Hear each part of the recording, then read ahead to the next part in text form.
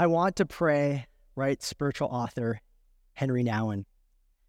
But I also don't want to miss out on anything. Television, movies, socializing, friends, drinking in the world. That's probably one of my most favorite quotes on prayer because it's just so real, right? I don't know about you, but that encapsulates a lot of my feelings or thoughts when it comes to approaching prayer. I know I should pray, but a lot of times I don't want to pray, right? Coming to an end of a day especially, instead of praying, I rather, watch Netflix or just relax in my bed instead of go to the Lord in prayer. When we settle down and pray, be it sitting, kneeling, whatever it is you do, our craving for experiences feel starved in that moment and start to protest. I don't know about you, but I often wonder, why do I get so distracted when it comes to moments of prayer? Why is prayer so hard for me? I wanted to start this sermon from an honest place, especially as a pastor, because a lot of times, you've probably been there. I've sat in your seat. You hear a sermon on prayer and you walk away with feeling like you've just been guilt-tripped into doing something, like you just signed up for another chore in your life. But we know that shame and guilt hasn't changed anybody in this world. So I've asked myself this question this week, when it comes to being a pastor, why is it easier for me to preach a 30-minute sermon than to pray for 30 minutes? Right?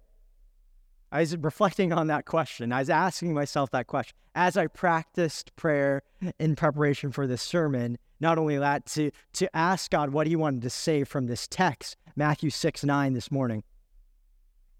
We live in a society and culture that when it comes to prayer, we understand prayer is a bunch of doing nothing, isn't it, right? Sure, you're sitting there saying some words, but there's not a lot happening. And we live in a society and a culture that even if you know it or not, there's something important about prayer. There's something to prayer that we are starved of.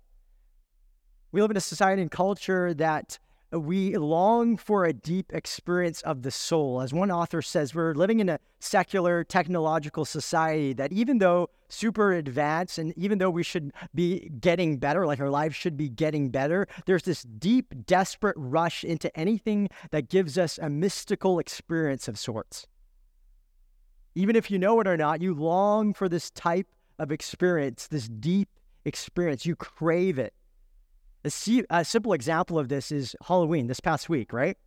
To me, it just showcased that even though we live in a culture that doesn't believe that God exists, we long for the supernatural. Sometimes we're actually, I would say, obsessed with the supernatural, seeking to have an experience that's outside of ourselves, seeking to have an experience with something outside of our world in the unseen realm.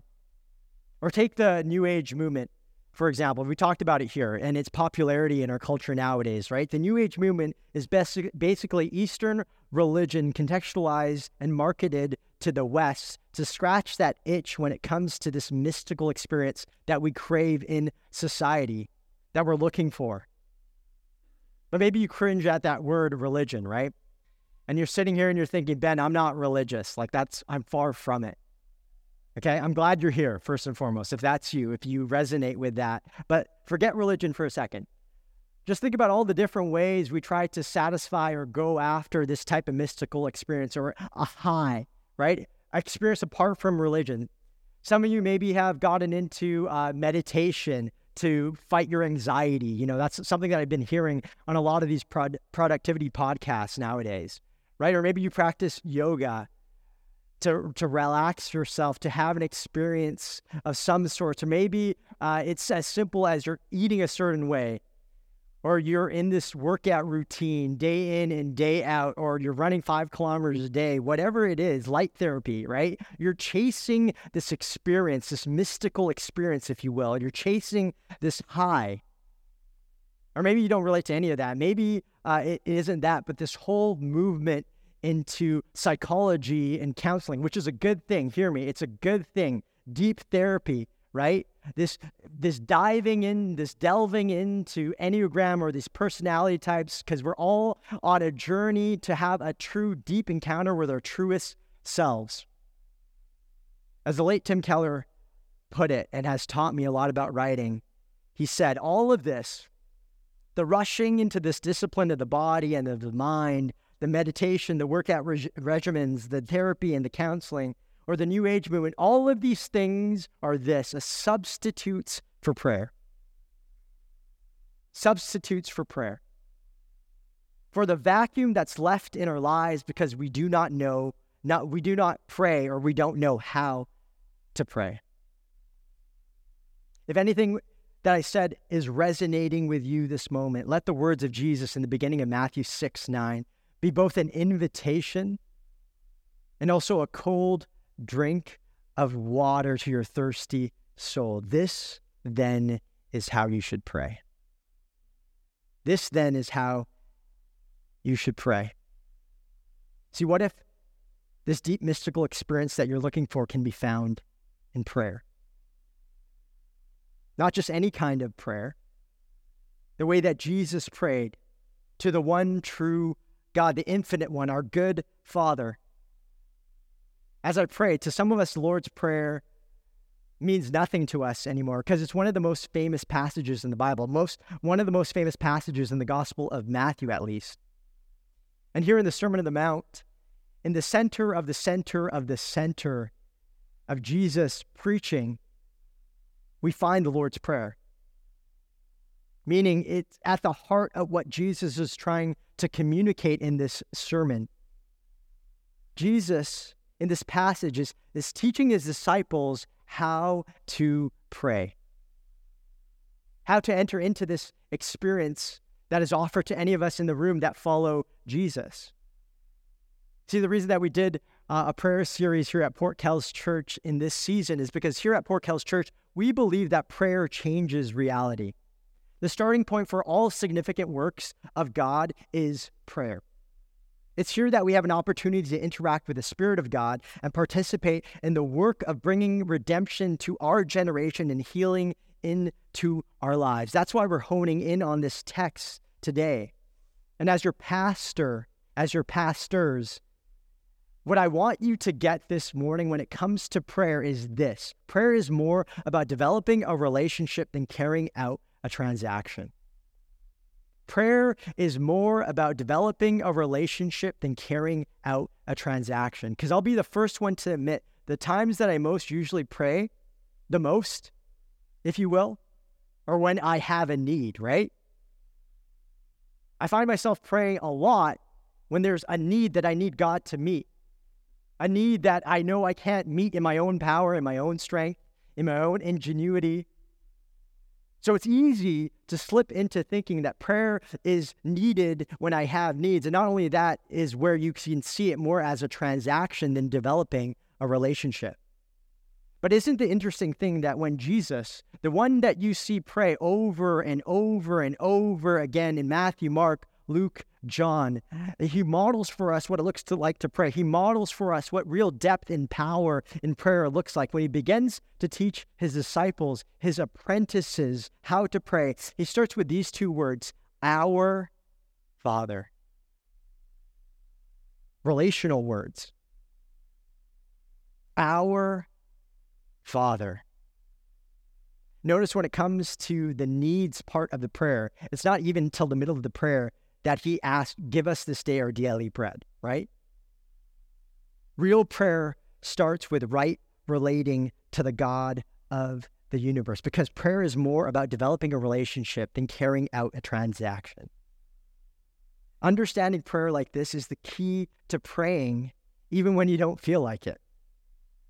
Even when a lot of the times it is boring.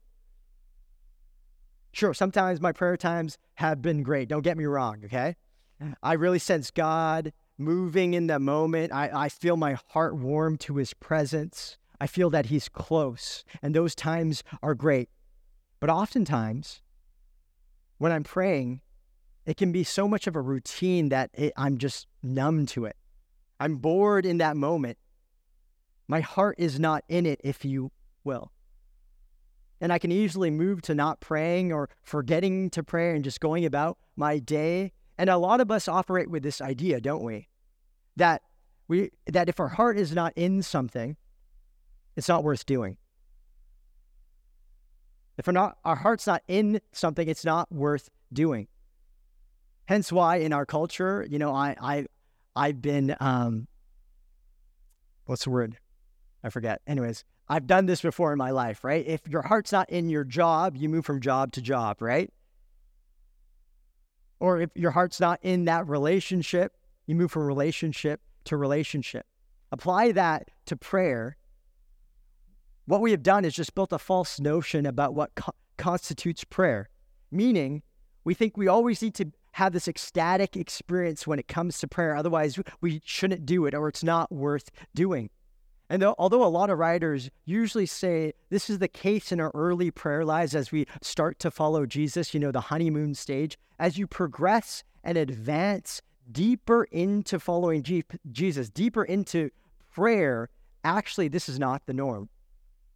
But it doesn't mean that you're regressing. It actually means that you're growing in your spirituality. You're growing in your prayer. That's why they call prayer a discipline. See, prayer is a discipline. But this is where our understanding of prayer more as a relationship than a transaction is really helpful. Let me explain it like this. So me and my wife have been married for 15 years now, okay? We got married young. She was 20, I was 21, right? Things started off hot and heavy, right? Because we dated in high school and things were great. And we went through that whole honeymoon stage that all couples go through, right? But then when real life hit, right? Life with kids, we got 4 kids, right? Things started to cool down a little bit. The newness of the relationship started to fade away, but our love still burns strong because of this one factor. One thing that we do ritualistically, right? One thing that we do without question, without fail, is that we give each other a kiss before we leave the house or before we go to bed. The reason I tell you this is a recent study on marriage points out that couples who make it a habit to give each other a ritual embrace or a kiss before leaving the house in the morning and another ritual embrace or kiss before retiring at night fare better than those who let this gesture be determined by simple spontaneity or mood.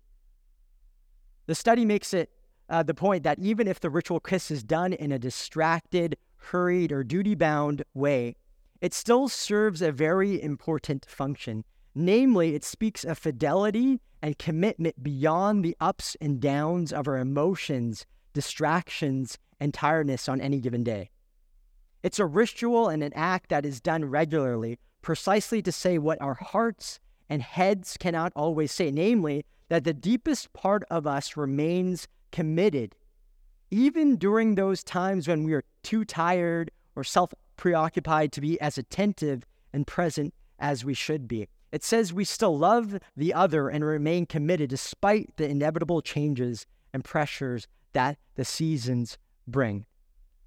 Hear me right, okay? I am super in love with my wife, and she's in love with me. She's my best friend, okay? Trust me, the romance is still alive and well. Come on, people. I got 4 kids. Hello. Okay, but pop culture would look at my relationship, right, with my wife, and look that the love is not super exciting, or the newness of this has faded away, or it's not as romantic anymore. And because of the lack of that felt emotion, they would say it's a sign that something is wrong. But the truth is this, if you haven't picked up where I'm going with this, ritual sustains the heart and love. It's not the other way around. Ritual, as small as a kiss, sustains the heart and love. It's not the other way around. Heart and love doesn't sustain the ritual. So applied to prayer and interacting with God, it's the same. Ritual sustains the heart and love, but only when we see prayer as a relationship instead of a transaction do we understand the deep implications of these 2 words, our Father. Our Father. As I was preparing the sermon, I wanted to take apart tons of this prayer, but I kept stumbling. I kept stopping at these 2 words, our Father. When Jesus says our, he's talking about all of them together. He's including himself, but he gave them this model of prayer. Get this, for them to do it first and foremost together. This is important to grasp in our individualistic culture. When he gave them this model, he knew that, sure, they would pray it in private like a lot of us do, but he expected them, and he is emphasizing what is central to doing this prayer. It's central to do it together. We see that prayer, corporate prayer, is central to the early church, don't we? Just read the book of Acts and see how many moments that they're praying together in a room or someplace. They're together praying for a breakthrough, for God to just break through and His Spirit to move this movement forward, and where they see an answer to prayer. See, corporate prayer has always been central to what we do as a church. A theologian by the name of Luther put it this way: the Lord's Prayer binds people together within one another, so that each prays for the other and with the other. We talk about this here at Port Kells all the time. To truly experience the fullness of God, we need each other.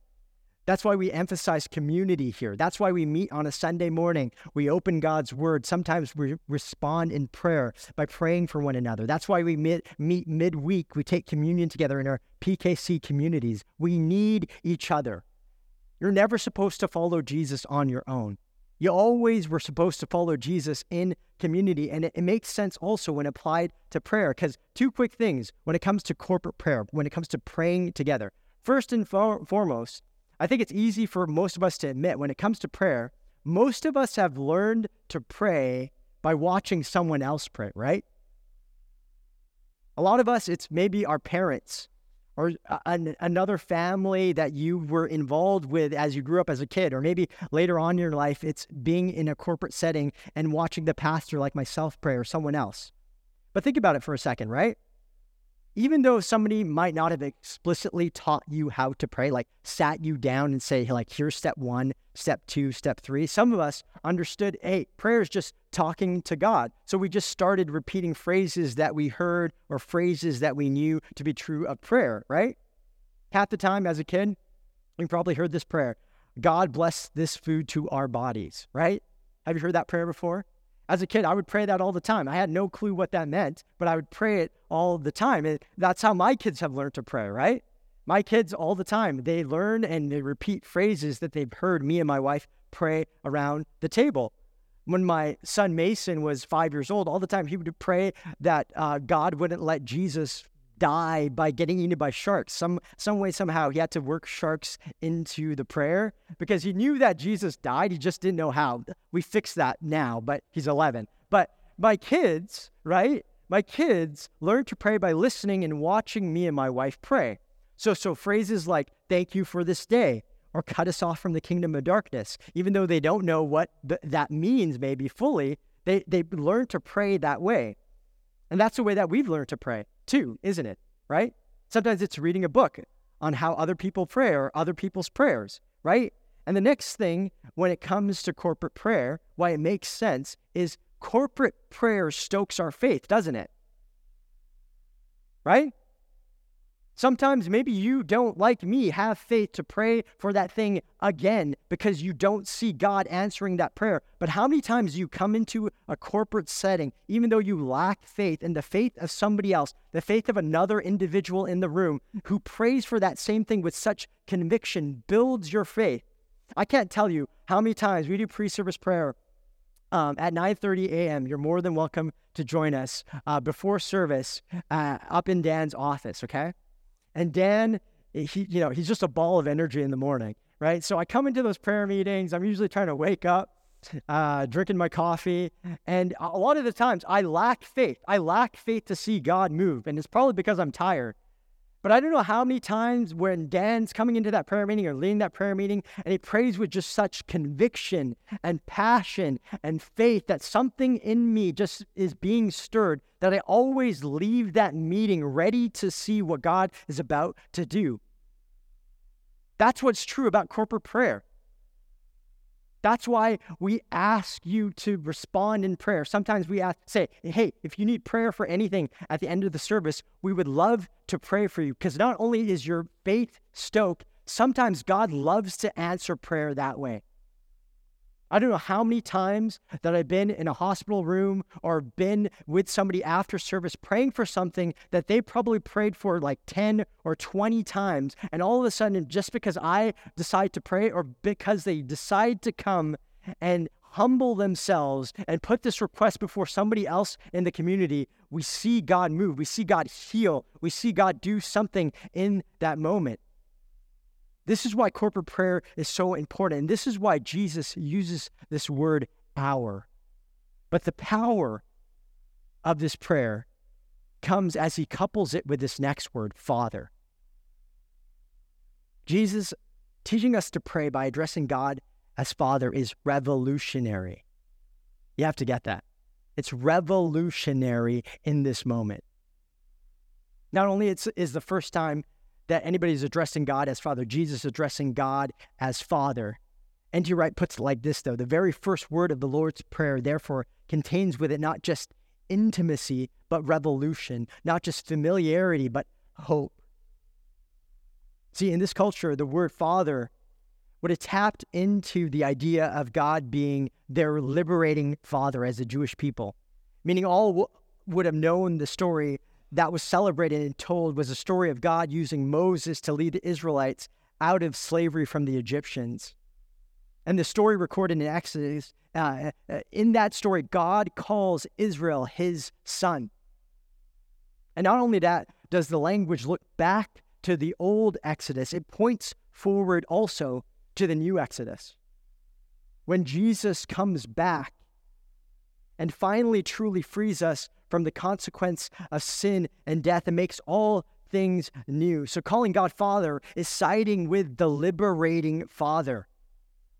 Calling God Father is coming alongside him to work to see the kingdom come in the here and the now until the final day of liberation. When we pray, we exact that liberation in our prayers. When we pray for the sick and see them healed, that liberation is happening as we see it. When we pray for those that are addicted to something and we see them free, that liberation is taking place, be it from a sin or whatever that case. That is why we pray, our Father.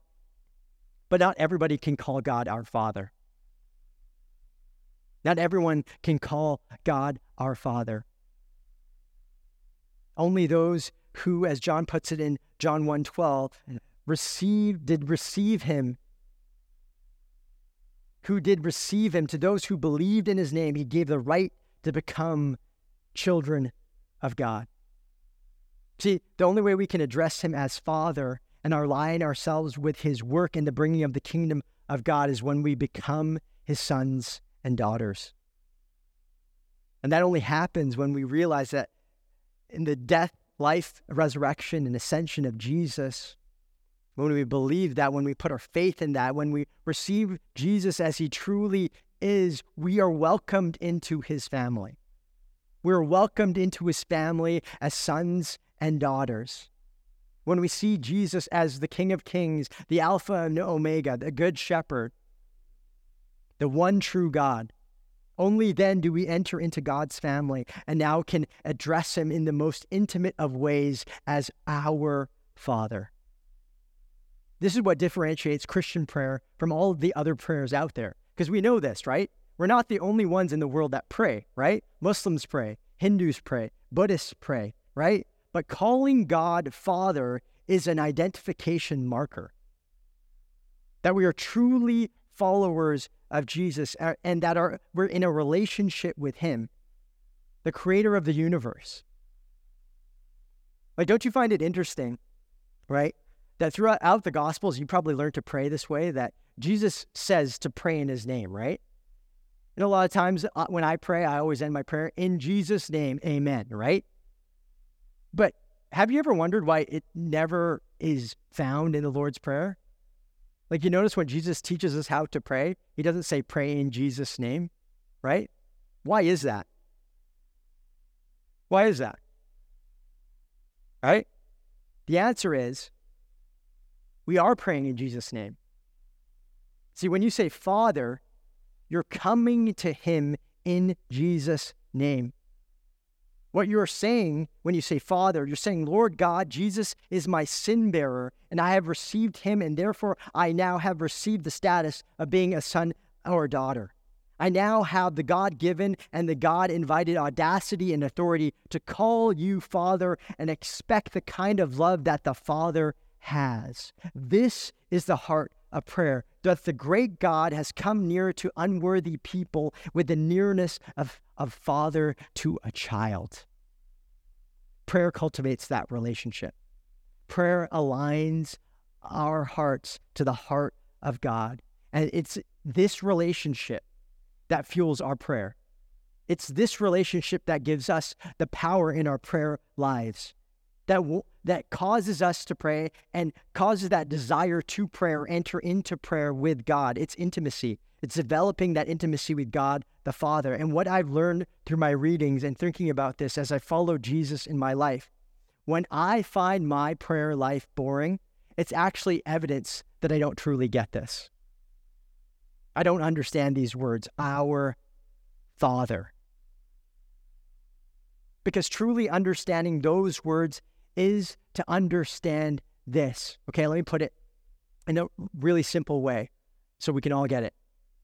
Growing up, I grew up in a Christian school, in elementary and high school, okay?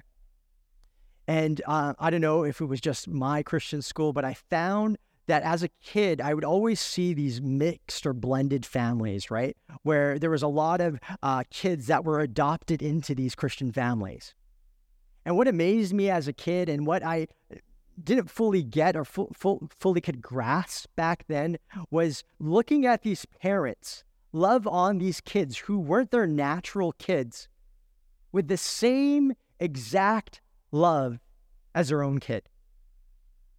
And as I've grown up as a parent, it's become even more amazing to me. Like, I love my kids, okay?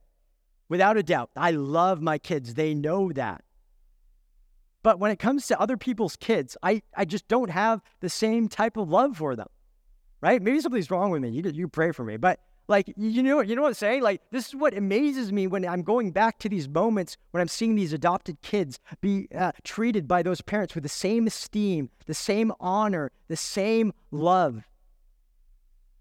This is what I want you to understand. God the Father, the way that he loves Jesus, his heir, his natural son, the way that he wants to bestow honor on Jesus, esteem, affection, and love. To truly understand God as Father is to understand as a follower of Jesus, as a son and daughter, when it comes to loving you, when it comes to loving me, because of the gospel, he looks at you and he loves you and Jesus without distinction. Do you hear what I'm saying this morning? He loves you as much as he loves Jesus. Isn't that amazing? PKC, do you believe that this morning? This is the entry into true prayer. Without getting this, you don't understand or you won't see your need to pray. You won't enter in rightly into a relationship.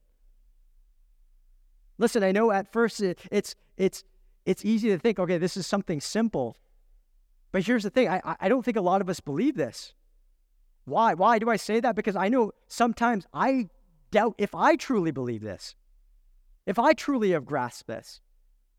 This week I was on my knees praying for this sermon. I was asking God, God, you need to open up our minds and our hearts to this truth, to this reality. First and foremost, open up my heart and truth to the depth of this reality, this truth that God loves me the same way he loves Jesus. Allow that truth to permeate my being, because to understand that is life-changing. To understand that is the fuel to your prayer life. Because when you understand God as Father, right, you won't worry so much, would you, right? I wouldn't worry so much. When you understand God as Father, you won't become resentful or angry when life doesn't go your way, right? Because you know he's your Father and he's in control. See, when my kids ask me for something and I say no to them, right? The reality doesn't change that I'm still their father. They don't walk away from that moment of asking me for something and walk away thinking that, oh, Ben's not my father. They don't call me Ben. My dad's not my father anymore, right? See, when you truly grasp that God is your father, the same thing happens in your own prayer life. Have you grasped the reality and the depths of the power of these words, PKC? God is our Father.